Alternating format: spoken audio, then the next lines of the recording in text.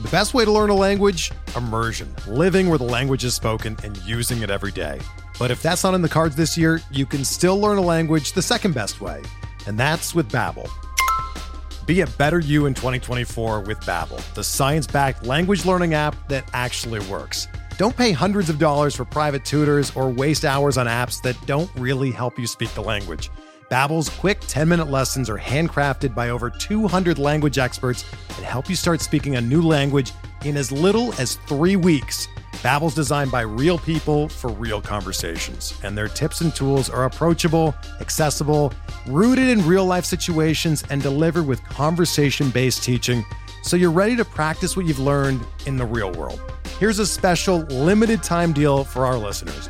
Right now, get up to 60% off your Babbel subscription at babbel.com/Blue Wire. That's 60% off at babbel.com/Blue Wire, spelled BABBEL.com/Blue Wire. Rules and restrictions apply.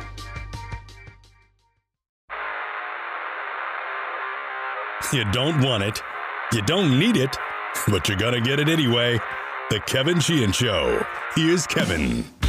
Tommy's here. I am here. We have a podcast today, and we have a request, and that is to rate and review this podcast on Apple and Spotify, especially on Apple. Give us 5 stars if you don't mind. Many of you have done that.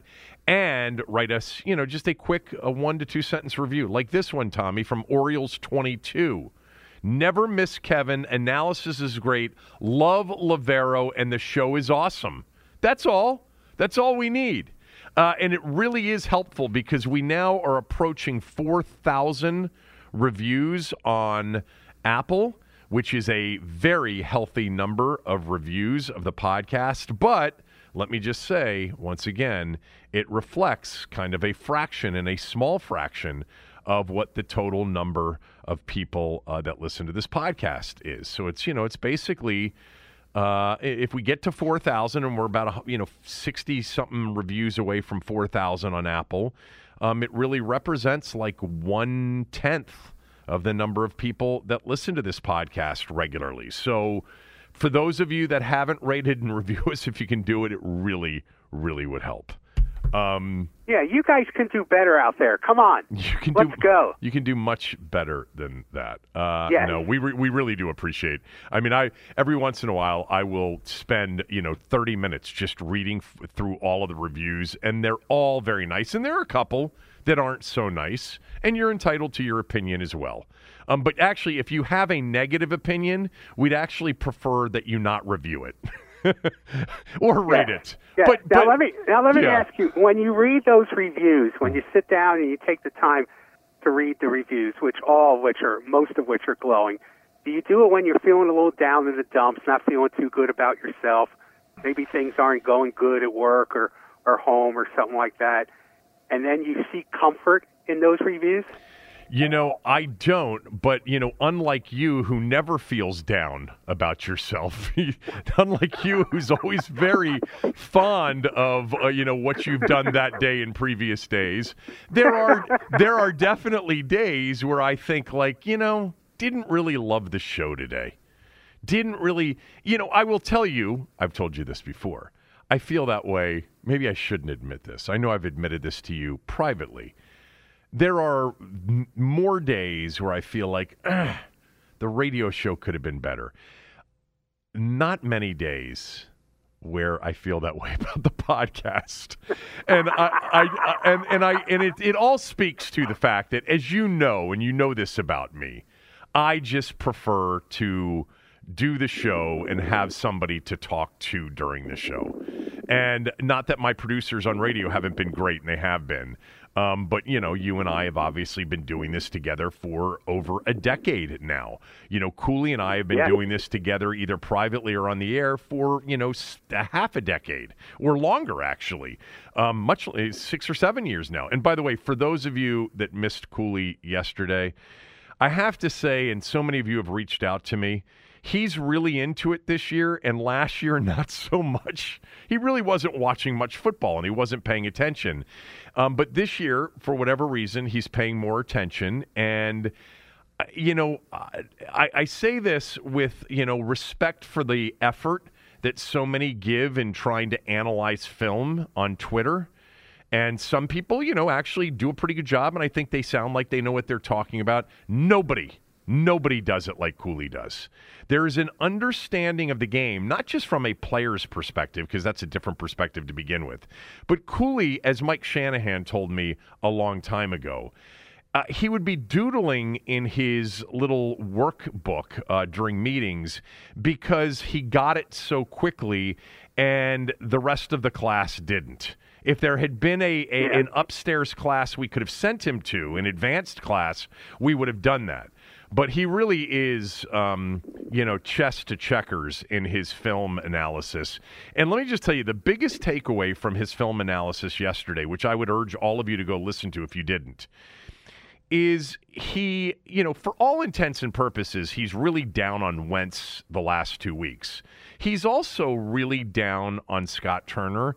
And, by the way, also very much acknowledges that the offensive line has been, awful. And says, this is a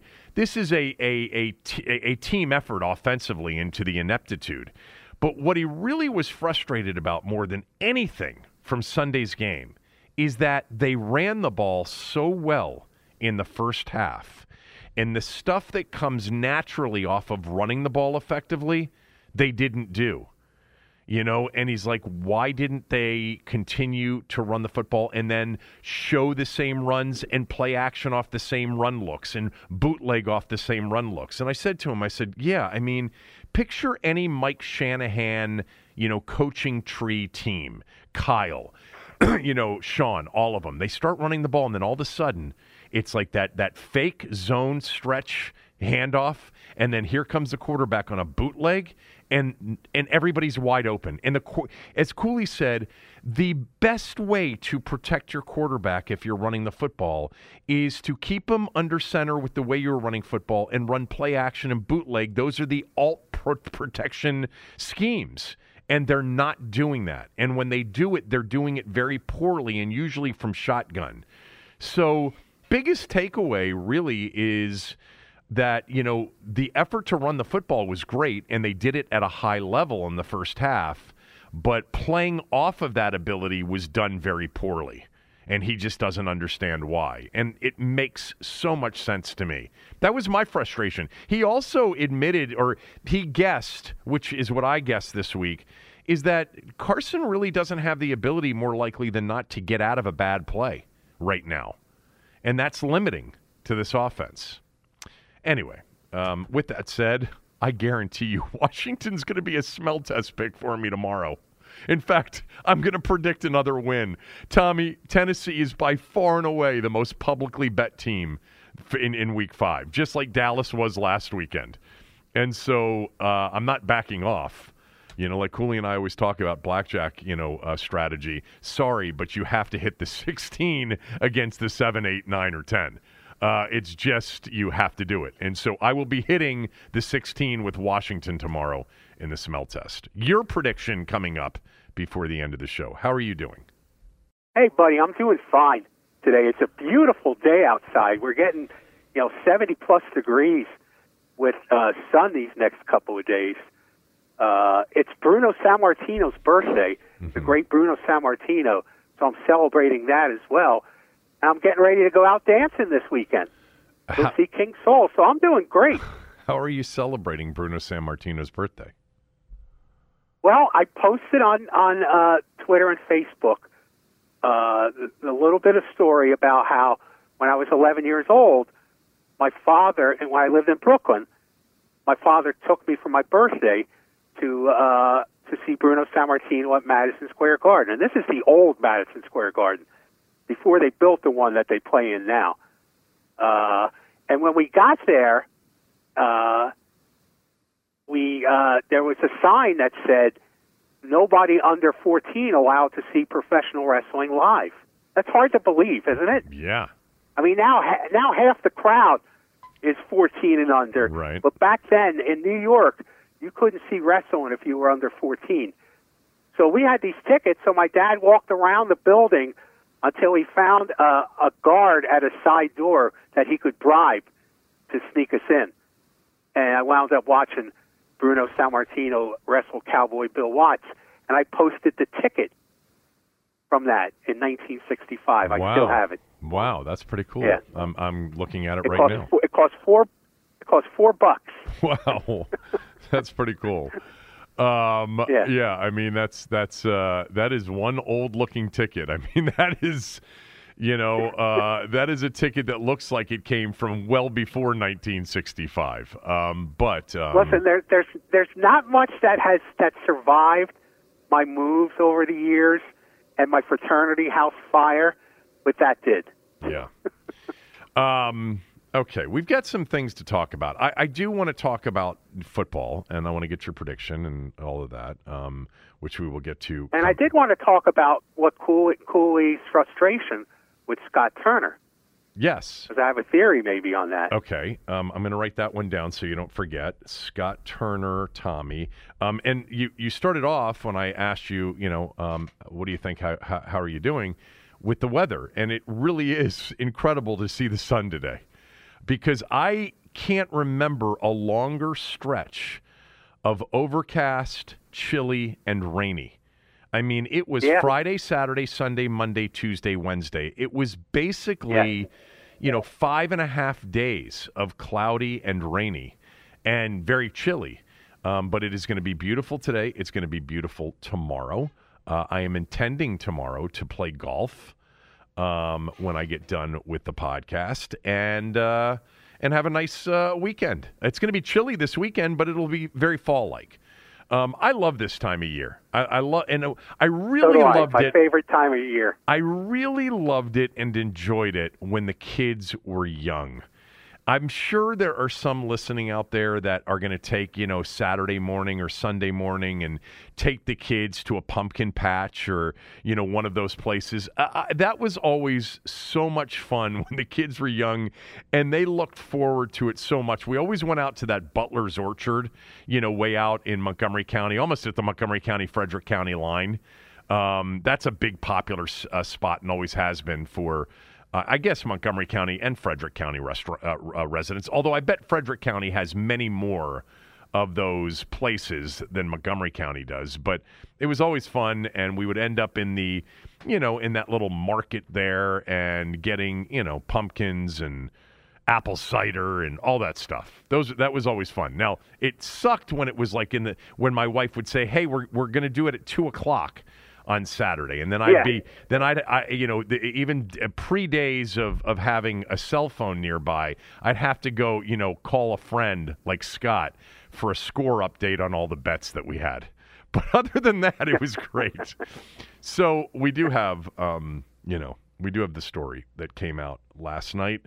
The letter that Dan Snyder's attorneys wrote to Carol Maloney, the chair of the House Oversight and Reform Committee. So there are a couple of things here. Number one, let's start with the picture that you wrote from Sunday, which was this is the first salvo of "Don't mess with me, Jerry's my boy."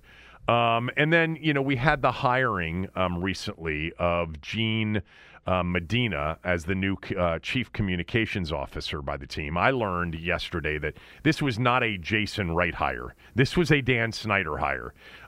So they have a new communications person, which they need a new communications person. But, I mentioned this morning, between law firms and PR agencies and communications people, it's almost as long of a list as their quarterback list is over the last 30 years. They've had so many of them, or the Snyders have anyway. But for those that don't know, the letter was sent by Tom Davis. All right, Tom Davis is a partner at Holland and Knight. He was the former Republican congressman from Virginia, who I didn't really remember this. I'm sure you did, but I read it in the Post this morning. Had chaired the committee on performance-enhancing drugs in Major League Baseball. Oh, yeah, I remember that well. I was front and center for a lot of those hearings, absolutely. So the letter essentially says that this has been a hatchet job from the beginning, politically motivated, designed to remove Snyder from the NFL. And it is clearly, part 2 or part 3, if you include, the Snyder picture, the communications director hire, and now this letter. Something's going on.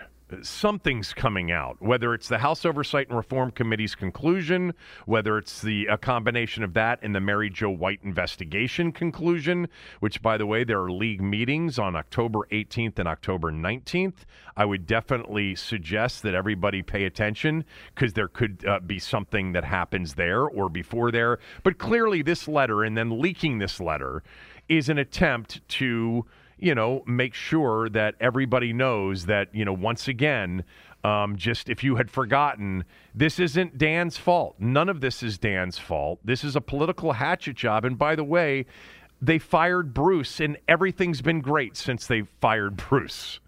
Did you read through that particular section of the letter that they sent? Yeah. It's like it ignored the fact that Bruce Allen wasn't hired on that team until 2010. As I've mentioned for a year and a half. And so much of this stuff is that they're citing happened before Bruce ever arrived. Yeah, I mean, I as I pointed out to you, I don't know, a year and a half ago, why do they keep blaming this on Bruce? Do they not understand that we can do the math on the calendar? Like, most of these allegations predated Bruce's arrival, or certainly many, if not, a slim majority of them. But for those that didn't see it, I'm only going to read this one section. It's a section that is entitled, I'm going to read the subsection of a section called Disregarded Evidence, where the Tom Davis and the other 2 lawyers write, what's most striking about the committee's investigation is that it has embraced and protected some of those most embittered by their enforced separation from the team, the same people who were responsible for the toxic workplace culture, and has given them a platform to settle old scores. With all the talented, dedicated, and high-integrity individuals who work and have worked for the Washington Commanders franchise over the years, it's been truly a bizarre experience to watch the committee build its narrative around the following cast of characters. And I'll get to what they wrote about Bruce Allen, but I would just add real quickly, Dan was invited from the jump. He was invited from the jump to come and speak about all of those wonderful individuals, including how wonderful his organization has been. And he was Skipper Dan, avoiding it forever. Yeah. But they point out Jason Friedman, who we know, made all of the allegations regarding the regarding the financial improprieties. Melanie Coburn, David Pauken, who was the team's chief operating officer back in the early to mid-2000s, and then Bruce Allen. And here's what is written about Bruce Allen. It is widely acknowledged that the single most significant step the team took to remedy its toxic workplace was to rid itself of Mr. Allen. The fraternity house culture that Mr. Allen instilled in the Commanders organization is the principal reason that the Commanders came under investigation in the first place. If the committee had desired, it could have interviewed any of the current employees of the Commanders whose tenure extended back to the Allen years. By the way, one of those employees in one of would be the chairman of the board himself, who they invited over and over again. Those employees would almost universally have identified Mr. Allen's departure as the date that the team culture began to turn around. Prior to Mr. Allen's deposition, my law firm provided the committee with a small sample of his workplace communications, which, of course, we now know as the infamous emails. That the committee would nevertheless choose to sponsor such a witness in full awareness of the racist, misogynistic, and homophobic beliefs he tolerated and espoused in his email conversations with friends is truly astounding. I was informed that when confronted with these emails at his deposition, Mr. Allen's lawyer questioned their authenticity. Despite the fact that these emails had been relied upon by the NFL in its investigation of the team, and despite the fact that a frequent participant in these conversations, former Raiders head coach John Gruden, immediately resigned when even a tiny sample of them was leaked to the media. If these were not sufficient reasons to disqualify Mr. Allen as a credible witness, I'm informed that at his deposition, Mr. Allen attempted to dispute his own signed employment contract, which provided that he had responsibility for both the football and the business operations at the team. And then it goes on and on. I mean, the way these two men despise each other and hate each other's guts is really incredible. It's also kind of entertaining. But anyway, it is. I'll let you go first. Let me just point out, go first. I on the whole Bruce Allen thing, and I wrote this about 2 months ago. Bruce's brother is George Allen, okay, the former governor and senator from Virginia, and still a very powerful political figure in the state. George and Bruce are still very close, still close brothers. George Allen was the mentor of Attorney General for the state of Virginia, Jason Miyares, who was the first one to jump at the chance to investigate Dan Snyder for the financial improprieties outlined by the committee in their letter that they sent to the FTC. I mean, Virginia, which was in the middle of negotiating a stadium deal for the football team, was the first one to say, we're getting in on it, we're investigating this. So this is something to keep in mind, because politics is a blood sport, and Bruce Allen and George Allen are joined by blood.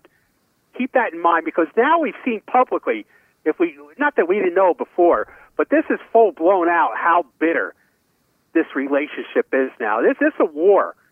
It's a war between the Allens and Dan Snyder, who's trying to get a stadium built in Virginia, I might want to point out. So that whole thing, I think, is an interesting backdrop. Look, I think the committee did a good job of responding in their responses, saying, hey, we like all kinds of documents related to the Washington football team, but they won't give permission for the league to release them, and they still won't let some of these employees get out of their NDAs. So I think they did a good job. And here's the other thing too: they said they haven't spoken to any of our current employees. Well, nobody cares if you're nobody particularly cares if you're Boy Scouts now. Okay, this is about accountability. Okay, and somebody has to be accountable for the decades, or at least, there's people who believe, and I'm one of them, that somebody should be held accountable for the decades of abuses that went on in that organization. You don't get to appear in court and say, yeah, I committed all these crimes, but I kept my nose clean for the last year. So forget about all those. That doesn't happen that way. So I don't particularly know why they'd want to talk to the current employees of the football team, who are surely not going to badmouth the owner and the operation if there was anything to say. But you're right, this is starting to heat up into what could be a really, really ugly fight between the NFL and Snyder and various government entities. You said two things. Number one, who cares about the last 2 years? Golf clap for you guys. That's great. But that's not. But that's not what they're investigating. They're investigating the past, and it's in some cases the recent past, and in several cases the much distant past. But they're not talking about what you are now. They're talking about what you were, and addressing all of the dozens upon dozens of allegations against an organization, with the backdrop of this kind of phony baloney. We want to make sure that corporate America can learn from this experience. Look, the second thing you said, or at least it sparked this thought, is it just doesn't matter about any of the other people. He has been the CEO and chairman of the board, and the only person that's been there for the duration, and it was his job to oversee the culture and to ensure a proper culture, even if there isn't anything ultimately that directly links him to some sort of sexual harassment or sexual, misconduct incident or anything else. I mean, this is where I continue to say, and as I've said for, a decade now, the reason it will never, ever work, and we need to continue to suspend reality to talk about this football team, and we're in a state of suspended reality, is because he will never, ever, as a major league definition textbook narcissist, ever take any accountability for this. It's never been his fault. It's always someone else's fault. And, that leads me to this. I didn't read through the entire letter and all of the exhibits. I read through a lot of it. The Bruce Allen stuff is the most entertaining. But it really is incredibly insulting and stupid. This is another reason. They're also incredibly dumb, and they have been for 23 years. Another reason they'll never win. You combine dumb with arrogant and narcissism, and it's the worst combination in a person or business, as I've mentioned 150 times over the last 10 years. It's just the worst combination because they're too dumb to get it right, and they're too arrogant to admit that they were too dumb and got it wrong. So they'll never, ever fix it. It's never, ever been his fault. And this letter is clearly, and we'll get to what this is, sort of portending about what's going to be coming here in the next few days or few weeks, because it's clearly an offensive move because something's coming out and they want to be ahead of this story so that, like they've done before, they want people to believe what Dan wants you to believe, which is this wasn't me. This was Bruce. It's insulting, okay? I just went through before, and I didn't do this before radio, but I did it before the podcast with you. I just went back and skimmed, all of the different stories and all of the different reports from so long. The Fight Night incident was 2004. The videos, okay, from the Costa Rican and Dominican Republican, where all of the, lewd, remakes and photos, that was 2008. Let me start with, Bruce was hired in December of 2009. All right. Snyder settled a $1.6 million in-flight sexual harassment, sexual misconduct, sexual something allegation with a woman on that flight from Las Vegas back to D.C. after the Country Music Awards in April of 2009. By the way, the lewd videos from the swimsuit photos and shots, that was settled. And it happened in 2008. The Tiffany Johnston employment was between 2002 and 2009. So whether her allegations are real or not, or whether, Mary Jo White finds anything, the bottom line is if there's anything there, it happened between 2002 and 2009. Jason Friedman was there from the early 2000s. Many of his allegations go back to the original season ticket holders. All right, when we get to the financial improprieties. David Pauken, who said that a coaching staff member groped a PR employee and Snyder refused to take action and said, don't worry about it. He was employed between 2001 and 2006. All of the Post stories and the New York Times stories all speak to allegations during the Snyder era ranging from anywhere from 2002 to 2019 to 2006 to 2019.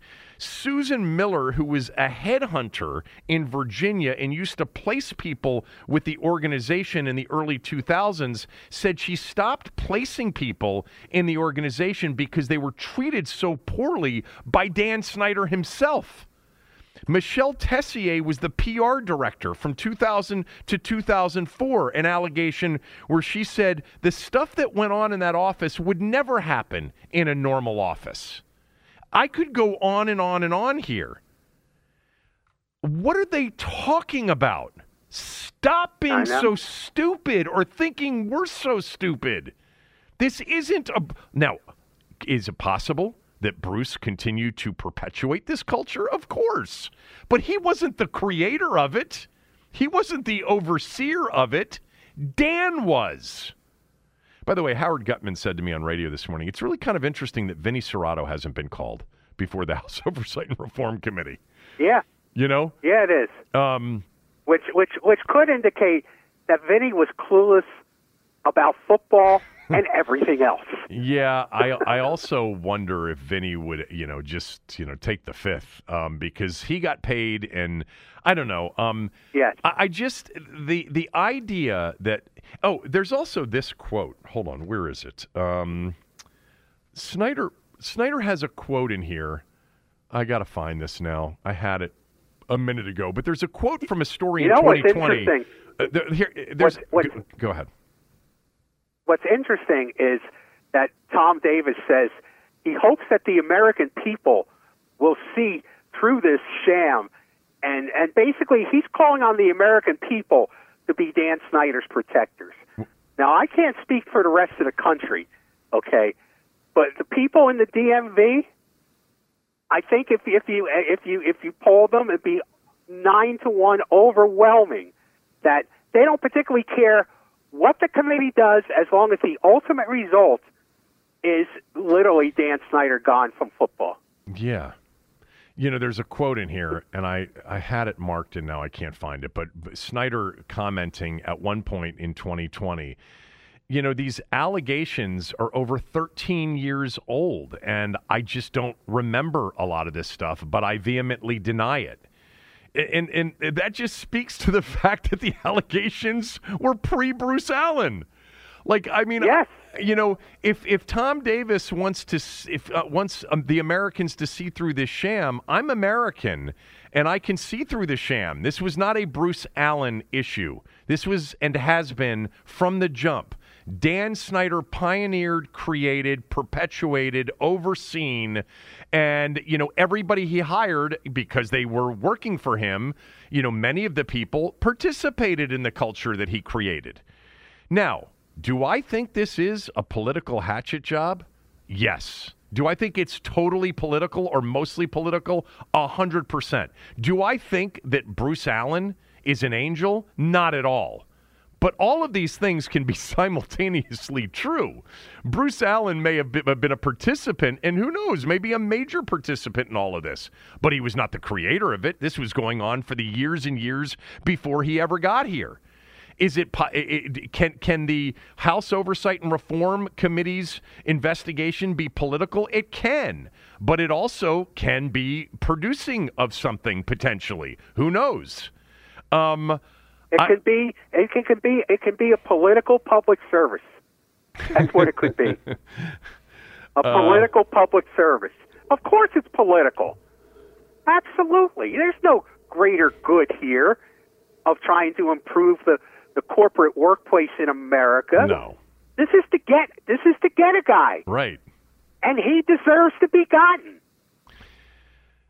Yes, I think he deserves to be gotten. I've said this before about him, and I do understand, and this is where I've said to you before, just be careful not to overreach. Don't give him small wins, whether it's Tiffany Johnston, if nothing comes of that. He doesn't, the truth will do.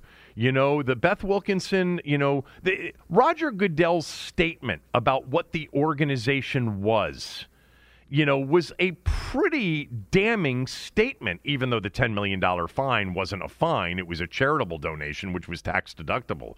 When he said things like highly unprofessional, a workplace of sexual harassment, bullying was a word that was used over and over again, intimidation. These were damning statements about a Beth Wilkinson investigation that went far back beyond 2010 when Bruce Allen got here in December of 2009. They remember when I told you when this penalty came out, the $10 million thing, I said, God, they really fucked up again. They're so stupid. Just ask Goodell for a suspension. Make it seem like this is a serious thing, that the Beth Wilkinson report was a serious finding. They've suspended you for 6 months a year. They fined you $10 million, and you basically fall on your sword and say, At the end of the day, I was responsible for this as the owner of this organization. Now, some of these allegations I was not directly involved in, and I vehemently deny some of these allegations. However, the bottom line was there's enough out there that says my organization had a very intimidating and sexually misogynistic workplace culture, and I apologize for that, and I accept this year-long suspension and this record-setting fine that I will pay. Boy, would it have gone away? Would we be here today? I don't know, because he wanted Bruce Allen's hide. Yes. And yes, he did. Look, you don't have to be a brain surgeon to figure out all along what the good public relations moves would have been throughout this whole thing. Okay. But I'm sure he's hiring and paying money to very professional, very smart public relations people. Okay, but either he ignores them or they already know what he wants to hear, and it's not that. Yeah, it's not. I mean, and again, like, I think at the end of the day, he only hires people that will tell him what he wants to hear. They're all sycophants, or they're fired immediately, or they leave immediately. And he is a textbook narcissist, and narcissists can never ever take accountability for things that they've done. It's always somebody else's fault, and they always believe that they are capable of convincing everybody else that it's not their fault. But it's just not working, and it hasn't worked. And the disconnect for me in recent years, even though I think I've waned a little bit on this, is just how detached he's been from how despised he is, and how this town would celebrate like it's never celebrated before if he was ousted or chose to sell the team. He's delusional on that. He still believes that at some point people are going to say, "Way to go, Dan. You figured it out. Thank you so much." And there's not anybody left that feels that way. Now, I told you about, what I learned 2 years ago about this internal polling thing, this approval rating, which was part of like an overall focus group thing or some sort of thing that they sent out that to get sort of a sense of, like, I don't know, 1,000 fans, what they thought. And his approval rating was like a 5 and Bruce's was like a 6. And that internally in the building, I was told that the two of them were really surprised that they were that despised. And so I do think there's been some sense in recent years, but there's no doubt he's got this fantasy, Tommy, of holding up the Lombardi Trophy with Roger Goodell and being forgiven for everything, and then being seen for what he believes he really is. And you know what? I really think deep down that the motivation to do that is not necessarily for joy, but for spite. Of course. In other words, he wants to stand up there and point his finger at everybody who disrespected him over the years and say, "Look at me. Look what I've done here." Yeah. Okay? It won't be a moment of joy. It'll be a moment of spite for him, a celebration of spite. I think you're right. And the problem is he'll never have that moment as long as he is running this. It just won't happen. I mean, the chances are so slim. But amazing to me. What's coming next? I don't know what's coming next. I mean, I did hear something yesterday, and I called you. You and I talked last night before this came out. And I said, I think that something's going to break during the October 18th, October 19th league meetings in New York. And that, it might be Mary Jo White related. Now, personally, the Tiffany Johnston allegations, I guess that could get him, but how is she going to prove those allegations? However, somebody, who's much smarter than I am said it's not so much that she can prove it or will present something that she proved it, but if she says, I could not conclusively prove that this happened, but I believe her, in a he said, she said, I believe her, that could at least set the table for a counting of the votes. But I just don't think, unless it's race-related, I don't think, and it's not, none of this is, none of it's ever been, it has ever been, I just don't think they'll ever get the votes.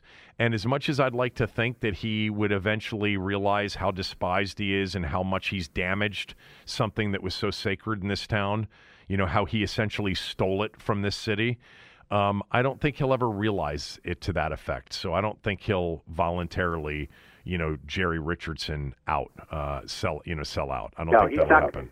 He's not going to do that. Yeah. He's not going to take his $6 billion and go sail around the world and be Skipper Dan, the sailing man. That's not going to happen. But I do think you're underestimating the impact of a sexual misconduct allegation that has more credibility to it as a result of the investigation, along with anything else that's uncovered. I mean, he's basically right now. You see those videos of people on the beach running from a tsunami? That's him. Yeah. Well, I mean, that's what's coming. And he may stay dry in the whole thing, but there's a lot of waves coming.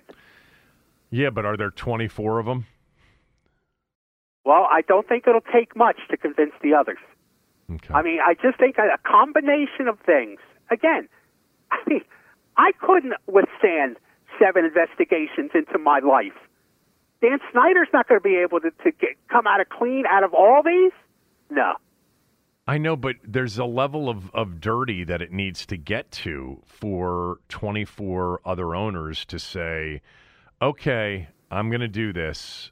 And by the way, I've done some things, and this guy is one of the most vindictive son of a bitches that's ever lived. And he's legitimate. That's a legitimate fear. And he's coming for me. Because you know he will not lie down unless they all band together and they say, Dan, you're not good for the league. You're not good for your town. This is, you know, a massive missed opportunity for the league. It's not improving. It's getting worse.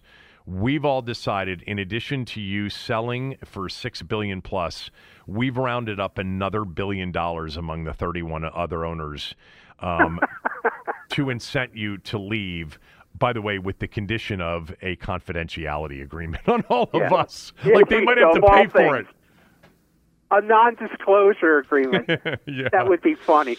Look, I think you're underestimating the power of the cumulative effect of paper cuts. Okay. I hope you're right. You know, I hope you're right. I just I know you do. I look at Sarver, I look at Richardson, I look at, you know, John Gruden, and unless we've got a recent history with owners, Sterling, with owners only being ousted if there's something regarding race involved. Everything else pretty much gets a pass. I'm not saying a pass. Here's what I do have a prediction on this. My prediction is that after the league meetings or after Mary Jo White and after some of these other investigations, that there is this time a very serious punishment that he has to accept. It's a year-long punishment, a suspension. It's another fine, but it's something this time, this is what they should have done off of the Wilkinson investigation and made him take it. It's something that has teeth and that at least people say, well, at least they're not ignoring it and giving him a slap on the wrist. And by the way, I don't even know what a year-long suspension of an owner really means. I mean, I don't think it means much. And it certainly won't be a satisfactory ending to people in Washington, but it may be satisfactory enough for the other 31 owners. It may be. It may be. Is there any chance they punish the franchise on the football side? You know, that's another thing they could do. They could come after picks, but the problem is none of these allegations dealt with games or dealt with the integrity of games. I don't think they will. Like Deflategate and Spygate and other things like that. Yeah, or like the whole salary cap penalty. Right. Was football related. It was football related. It wasn't on. Yeah, so I don't think they will either. Yeah. So something's coming. No doubt. You can tell it in their actions. That picture on Sunday was a beauty. This guy just has no clue that we're paying attention to the dates and that we don't care what he thinks anymore. We just want you to end this nightmare for us and get the F out, please. And or have Goodell and the other owners end it for us, which I think is a long shot. All right, I do want to talk some football right now. There's a big game for them on Sunday. They're playing twice over a 5-day stretch. You'll have your prediction. We got a couple of other things to get to as well. We'll start right after these words from a few of our sponsors. We're driven by the search for better. But when it comes to hiring, the best way to search for a candidate isn't to search at all. Don't search, match with Indeed. Indeed is your matching and hiring platform with over 350 million global monthly visitors, according to Indeed data, and a matching engine that helps you find quality candidates fast. Ditch the busy work. Use Indeed for scheduling, screening, and messaging so you can connect with candidates faster. Leveraging over 140 million qualifications and preferences every day, Indeed's matching engine is constantly learning from your preferences, so the more you use Indeed, the better it gets. Join more than 3.5 million businesses worldwide that use Indeed to hire great talent fast. And listeners of this show will get a $75 sponsored job credit to get your jobs more visibility at Indeed.com/Blue Wire. Just go to Indeed.com/Blue Wire right now and support our show by saying that you heard about Indeed on this podcast. That's Indeed.com/Blue Wire. Terms and conditions apply. Need to hire? You need Indeed.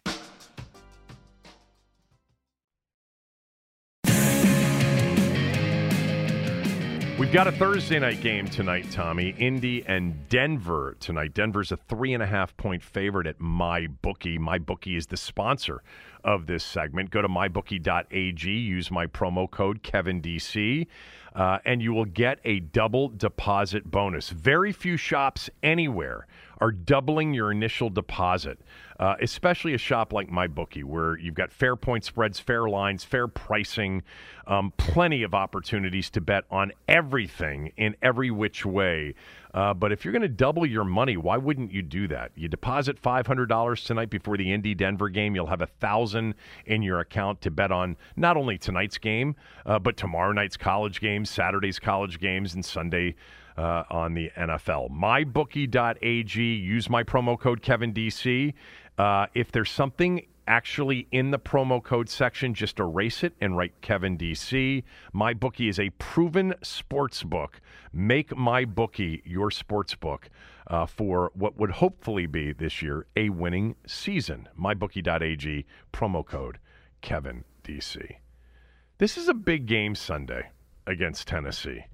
And I wrote down something here that I wanted to discuss with you, because I do think that we're at a crossroads here, even though it's 4 games. It's 1-3. This is a big stretch. These next 2 games are huge. If you lose both of them, you're 1-5. The season is practically over, even though it won't be mathematically over. And like I said earlier in the week, at that point, I think everything's in play, especially, if Wentz continues to play poorly with not a lot of help around him, as Cooley pointed out. I think that I would look at Sam Howell if they think he's ready to play. Just because at that point you're all dialed in on, all right, quarterback talk. By the way, what before or after November 1st for the first draft expert on either the podcast or the radio show for me, talking quarterbacks, before or after November 1st? Oh, I think before. You think I'm going to have a draft expert on before the end of October, before November 1st, to talk about the quarterbacks that Washington might have a chance at early in the 2023 draft? I think a normal person would. I think there's a possibility it'll happen. But I think it is. You're so abhorrent to the idea of Taylor Heineke. You want to go right to Sam Howell. I'm not. Listen. Don't at this point, when you've got a new brand, don't you at least owe the people who are showing up your best chance to win the remaining games you have? I don't know. I think at that point, who's showing up anyway? And nobody's showing up. Wow. You're now into the what can we do for 2023 to try to get this thing back on track? And what would be best for the organization would be to continue the now, many decade search for a franchise quarterback. And you would know another young quarterback for the owner to abuse. Yeah, well, I mean, that's the other thing. I always say that, if they hit the inside straight and land on a franchise quarterback, that could get them out of this thing. But you have to acknowledge that the owner might screw it all up anyway. Not that RG3 was a truly franchise changing quarterback. I would focus. I'll tell you what, the exercise that I wanted to go through. And by the way, I'm not against Taylor Heineke. I like Taylor Heineke. I just know that he's not the answer long term as a quarterback that's going to turn around your franchise. I mean, I think you came to that conclusion at the end of the year. It's nice to change back because I know you like him. But I think. Look, I think he's your best chance to win games, given the limitations of this football team. I don't think that is a crazy notion. I don't agree with it. But I could agree with it in a week or two. But I would still stick with Carson Wentz because I still think his ceiling is much higher. And it's just 4 games into it. But anyway, I would be looking at, what the long-term solution is. But here's what I wanted to do is just play this little game of what's next. And I'll go first, and then you can play off of it because I know you haven't given a lot of thought to it. But we are at a crossroads here, and it's very possible that, a week from today, we're getting ready for a game against Chicago where they're a slight favorite with a chance to get to 500 if they win on Sunday. And it would look a lot rosier at that point. But it's certainly plausible. Here's my prediction on what's next on October 6th, 2022. 3 to 4 more wins this year, which would make them a 4 or 5 win team, either 4-13 or 5-12. I would then be predicting a change that would happen mutually in the coaching staff, that Rivera and the Snyders would come to some sort of mutual agreement for Rivera to move on. Because I don't know that at that point Ron's going to want to be here. And at the same time, the team doesn't want to fire him because they don't want to pay him. So my prediction here is that the 3 to 4 more wins, and there's a mutual agreement to part ways at the end of the year with Ron Rivera and his staff. My prediction includes also Martin Mayhew staying on as the team's general manager. Marty Herney probably moving on because he is a true Rivera guy. But Mayhew stays as the GM, and then Mayhew would certainly be propped up as the guy that's going to pick the next head coach, and they should position him as the person that is, spearheading the search for the new coach. But we know that the Snyders would be involved if they're still there, which I think they will be. But what they'll end up hiring with Marty Herney, with Martin Mayhew, as the GM, they'll end up hiring a new young coach that doesn't have a ton of options, because anybody with options isn't coming here, and is somewhat on the cheap too. It's going to be a young coordinator, maybe. Who's coordinating for Arthur Smith right now in Atlanta? That's a good question, actually. I'm going to pull that up because that offense right now is overperforming. And Arthur Smith is really a good offense. Dave Ragone, former quarterback at Louisville. And then who is it still Shane Waldron in Seattle? Shane Waldron in Seattle. That could be the next guy. Now, Shane Waldron's probably not going to come here if he got opportunities. If Seattle continued to have the kind of offense that they have right now, Waldron is the next, on the Shanahan, Kyle, McVay, LaFleur, tree. But my prediction would be Mayhew remains GM. They hire a cheap young coach that doesn't have a lot of options, and they end up with a very high draft choice at 4-13 or 5-12 in what is now being described and has been described for a few years as a quarterback-heavy class, unlike last year's. And we will spend 3.5 to 4 to maybe 6 months, depending on when those 3 to 4 additional wins come, talking about what quarterback they will take and debating which quarterback they will take with the top 5 pick. That is my what's next prediction on October 6th. Now yours, unless you have any questions about mine. No, not necessarily. I mean, I would agree with a lot of them as a real possibility. I'm going to predict that when the weather gets cold, that they're going to break out the new Washington Commanders heated benches, and that's going to be a big hit with the fans. Okay, the heated benches for the players. Okay. Yes. Why would that be a big hit with the fans? Well, because it was such a big point of controversy last year, remember? Yeah, well, Jerry did it. When the Cowboys, when Jerry imported the thing, so it became, so that's not going to be an issue this year because they're going to have Commanders heated benches when the weather gets cold, and that's going to be a big hit with the focus group, with the Commanders focus group. Okay. What else? Okay. What else? I don't think Ron Rivera is going anywhere. There's too much money, I think, on the table, and I think that I just think that they will once. I think that they will able to for the focus group that remains.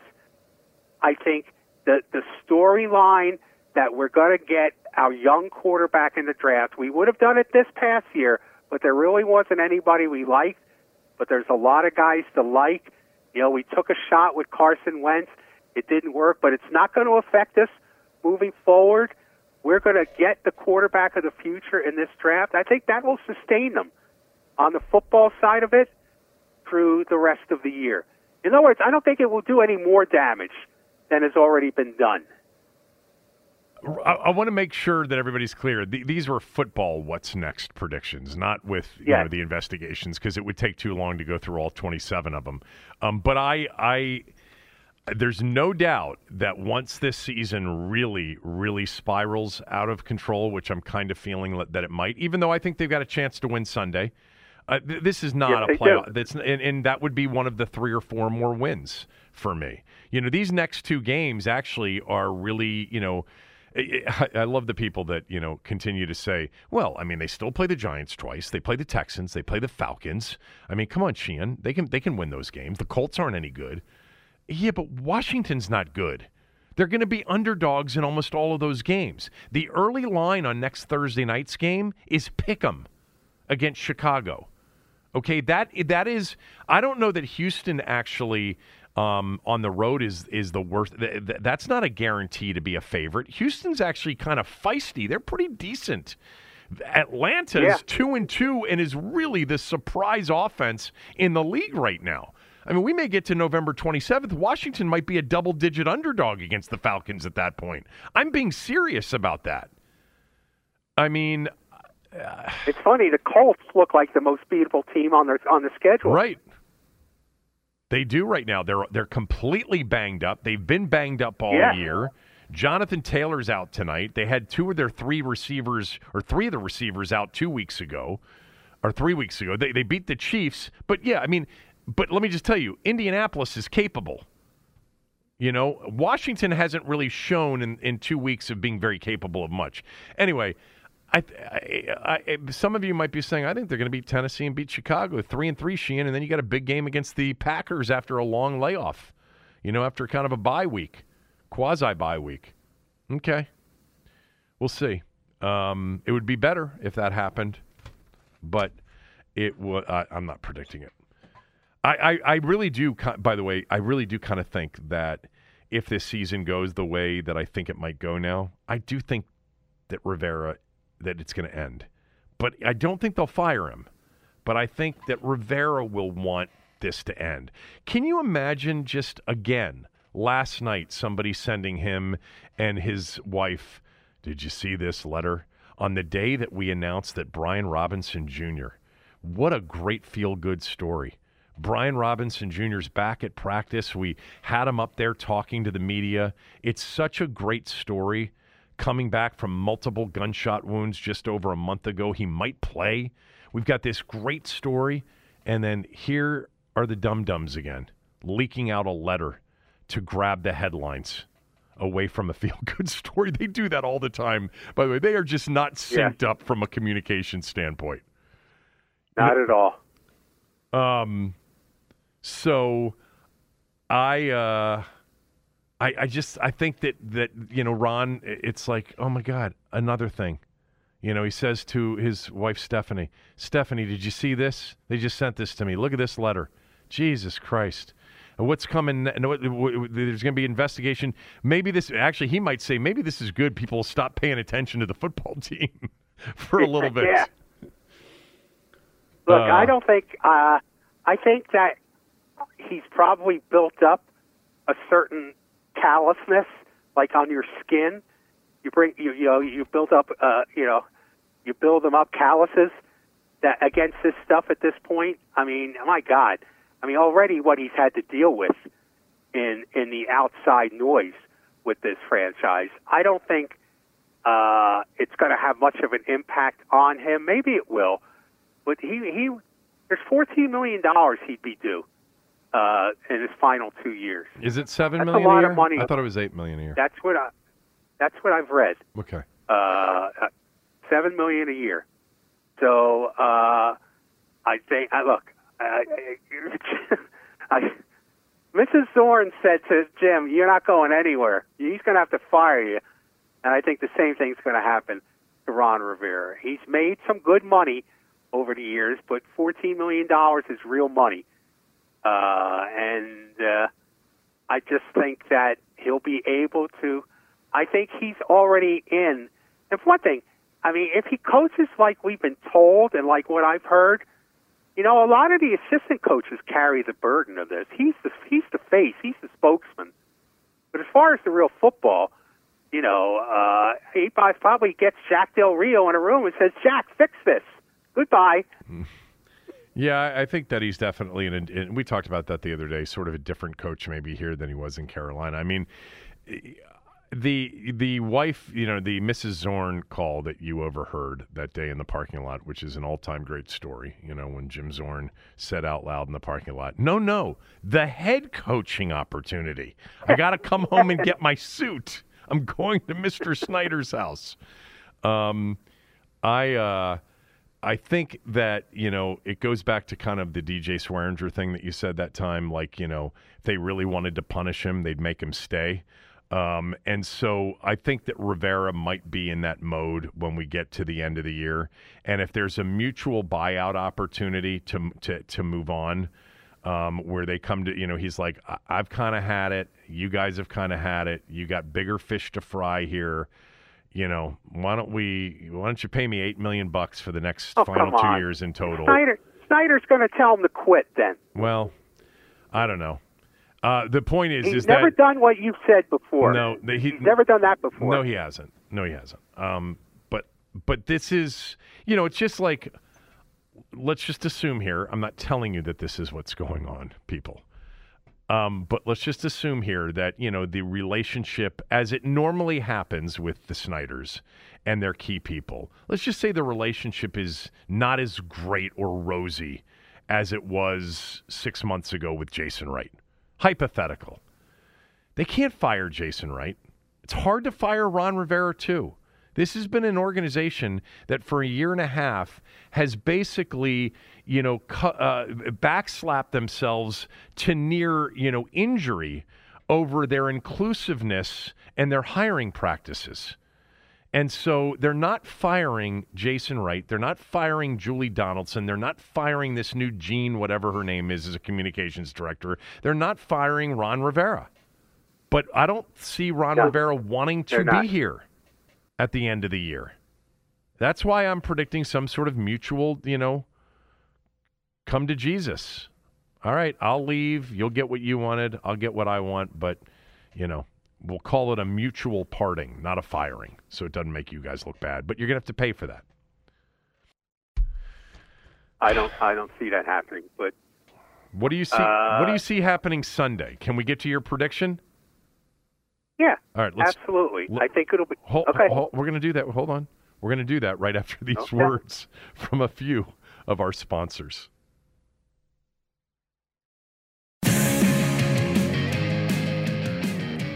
All right, we got a new sponsor on the podcast, sponsoring Tommy's visits to the podcast twice a week. Tommy, tell us about Shelley's Back Room. Well, if you follow me on social media and if you heard me on this podcast and the radio over the years, you know that Shelley's Back Room is my home away from home. It's I like to think of myself as the norm of Shelley's Back Room. And it's a lot like Cheers. Is that a promotion? You're the norm? Yes. Okay. Yes, it's a lot like Cheers in a way because, I mean, you walk in. Oh, norm. Norm. I thought you were saying like you're the norm as in you're in the normal person. No, I got it. I'm Norm. Yeah. Who walks into Cheers. Am I Cliffy? And it's a lot like Cheers. It's a lot like, no, you're not Cliffy. You're not there enough to be Cliffy. I'm Sam. I could bartend. Okay. Yeah. Yes, you could. I'd love to do that with Diane. Is Diane behind the bar?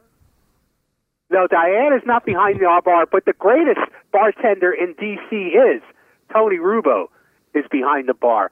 So I can tell you, you'll get first-class service at Shelley's. And that's the thing. I run into a lot of people from out of town, people who are visiting, businessmen, tourists, and they hear about Shelley's and they stop in. They're always amazed at how friendly it is and how welcoming it is and how they feel so comfortable there. And then they always wind up coming back. Yeah. Whenever they come back to town, because that's the place.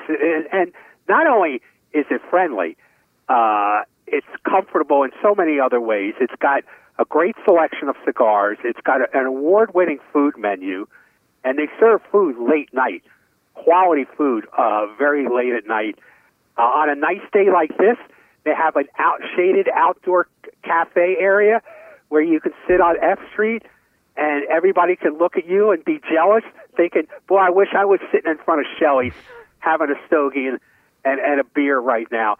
So it's at 1331 F Street Northwest, Shelley's Back Room. I'm going to be there tonight after class. I teach class Thursday nights at Georgetown, and I usually stop into Shelley's for a post-class cigar. So I'll be there Thursday night if you want to come by tonight, if you want to come by and say hello. Go see Shelley's Tommy. Back Room. Go see Tommy. It's a great spot. All right, we'll get to Tommy's prediction for Sunday here in a moment, but you said something earlier that I wanted to remind you about, and that is that you had a comment about some of what Cooley broke down in film yesterday about the offense and Scott Turner. I'm wondering if, you talked about, the things that Cooley was upset with Scott Turner in this past game. And what if the possibility exists that Scott Turner is saying, we didn't bring Carson Wentz here to run this kind of offense. The Carson Wentz is here for the big strike. We didn't bring Carson Wentz here to run this little play action and stuff. And we could have done that with Taylor Heineke, who I liked, he might want to point out, who I wanted to be here in the first place. Not that he doesn't like Carson Wentz. He's been nothing but positive about Carson Wentz. But he had to move from the booth to the field to call plays. You remember he called plays in the booth the first 2 years. Right. And he's calling them on the field now to hold Carson Wentz's hand on the field. And just maybe the play calling is a possibility that, we could do this with Taylor Heineke. We got to take shots with Carson Wentz. That's why he's here. Yeah, I don't think that's unreasonable. I think that the conversation out there very much includes the the obvious issues they're having with the offensive line as well. I promise you that the conversation out there is not that this is all on Carson. And even Cooley, said, look, Carson hasn't been good, and he's clearly uncomfortable in the pocket. But they've got major issues along their offensive line. Yes, this is one of the worst pass-blocking offensive lines in the league through 4 weeks, and it's likely to get worse with the injuries to Cosme and, the fact that Rouillet is not coming back anytime soon. So I think that what Scott Turner did last week was for the first time say, I got to dial back some of the stuff that I wanted to do and I was hoping to do with this big, strong arm quarterback that can make all the throws because he's not comfortable and we're not very good up front. Somebody sent me something. God, I got to find it. Did you know that with Brandon Sheriff out during Brandon Sheriff's time here, Washington it's a remarkable record. Was 4-24. Yeah, I know. And it's really stunning. Yeah, so you saw that as well. I know I have it here somewhere with what the record was.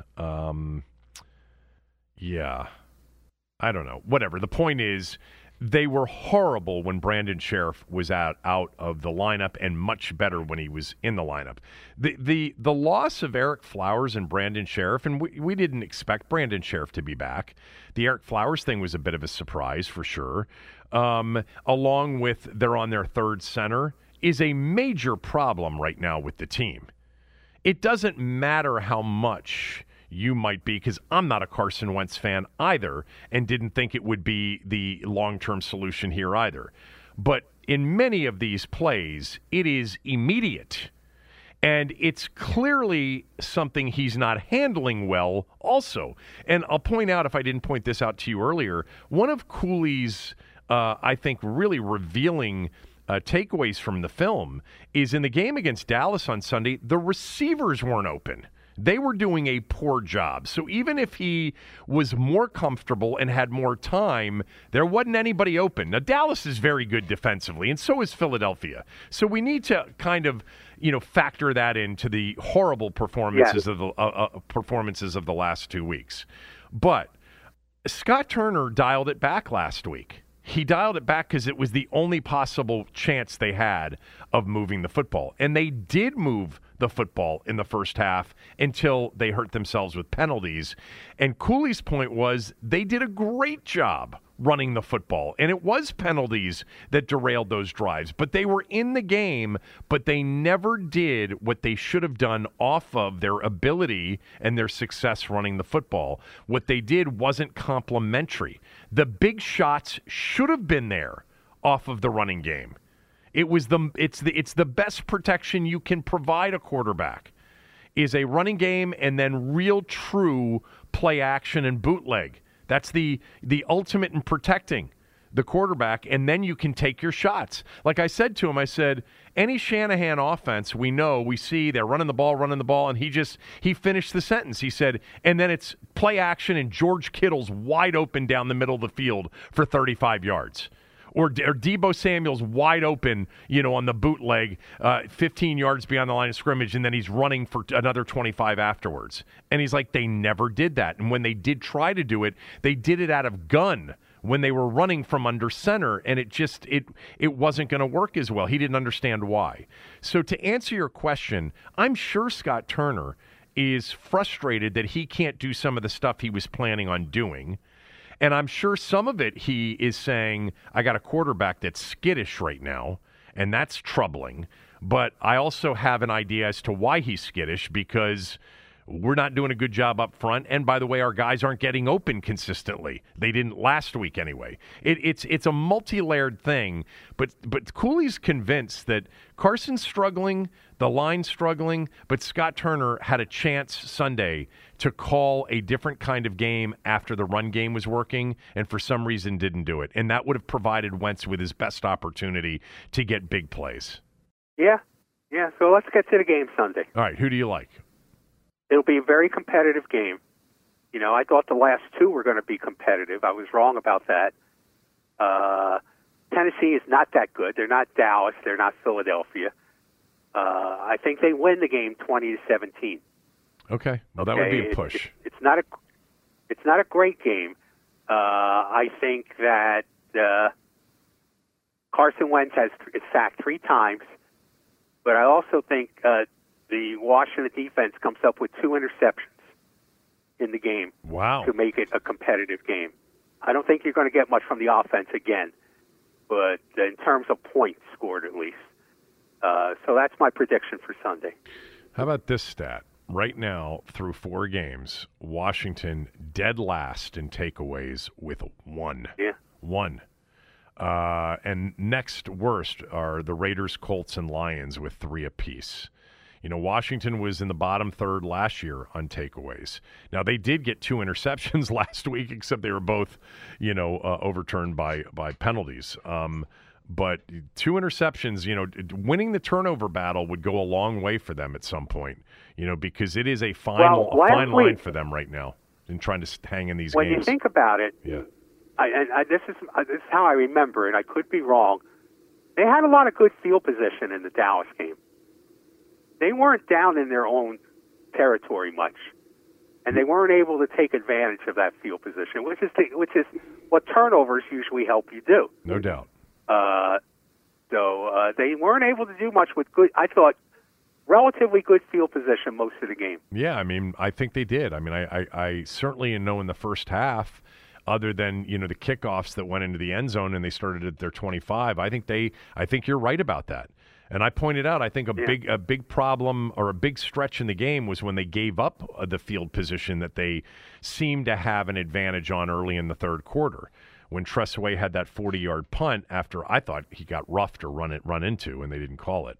But yeah, turnovers would help. Washington, had 2 last week that would have been huge. And the 2 they gave up, the first one at the end of the half is, they took a shot there. And that wasn't necessarily on them. Like a punt. Yeah, the second one was a bad one. But yeah, overall right now their turnover margin is, let's see, they are second to last in the league at -6. So a team that's working on razor-thin margins to begin with is -6 in the turnover margin category through 4 games. That's why they're 1-3. Actually, that's really not why they're 1-3. Sometimes you can point to that and say that's why they're 1-3. That really hasn't had much to do with why they're 1-3. They're 1-3 because they have had truly 3 horrific offensive halves. The first half against Detroit, where they're down 22-0. First half against Philadelphia, where they're down 24-0. 2 bad halves and a lot of penalties. Like after last week, they've got to be up there. I would imagine they're pretty up there in penalties right now, overall. I could find that somewhere, but I'm not going to look for it now. All right, I did want to ask you real quickly. The playoffs start tomorrow, and you get, a quadruple header Friday, Saturday. It's best of 3. The matchups are set. Who do you like to win the World Series? I want to ask you to go series by series here, but who are you picking to win the World Series? Well, in the World Series, I have the Houston Astros versus the New York Mets. Okay. In the series. I have the Mets making the series, and I'm sure this is from the heart more than the brain, but I have Dusty Baker finally winning his first World Series with the Astros. You would like that. They made it to the World Series last year. Yep. They'll make it back this year. And I think the Mets with DeGrom and Scherzer, that's what you call playoff baseball when you can throw those kind of pitchers out there against the opposing team. I don't know why this is. Maybe you can help me with this.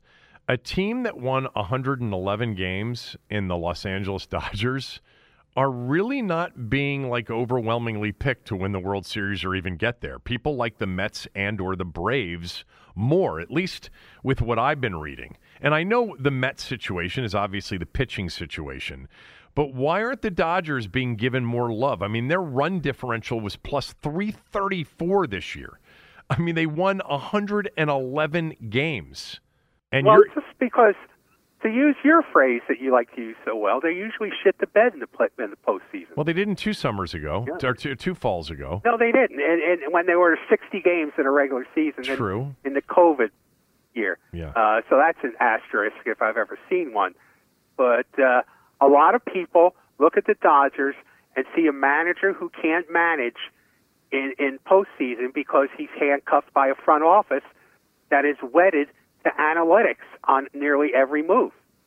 Is it? And I think they've built up this reputation that in a postseason you need there's a lot of people who think you need a manager's instincts as much as anything in a postseason, and they don't let Dave Roberts manage.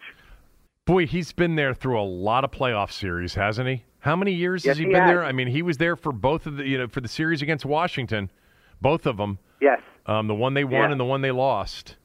Yeah. So I'm going to say that 111 wins says something about your team this year. And I know the pitching in New York, and I know the prowess of Atlanta and, being the defending champs as well. I'm going to say Dodgers-Yankees in the World Series. I will tell you, though. That would be great. I would love to see that. Yeah. Dodgers and the Yankees. That would be a classic matchup. I will tell you, though, I am rooting for Bryce Harper to really come up big in the postseason for the Phillies. This is his first postseason since he was here in 2017. And he was a clutch performer in the postseason for us. That series that you and I talked about forever, the Giant series, where the pitching was so outstanding, but they couldn't generate offense. Well, it was basically him who generated all the offense in that series and gave him any sort of chance. And, he missed a big portion of the year this year with an injury. He actually had an MVP kind of season going as a DH before the injury.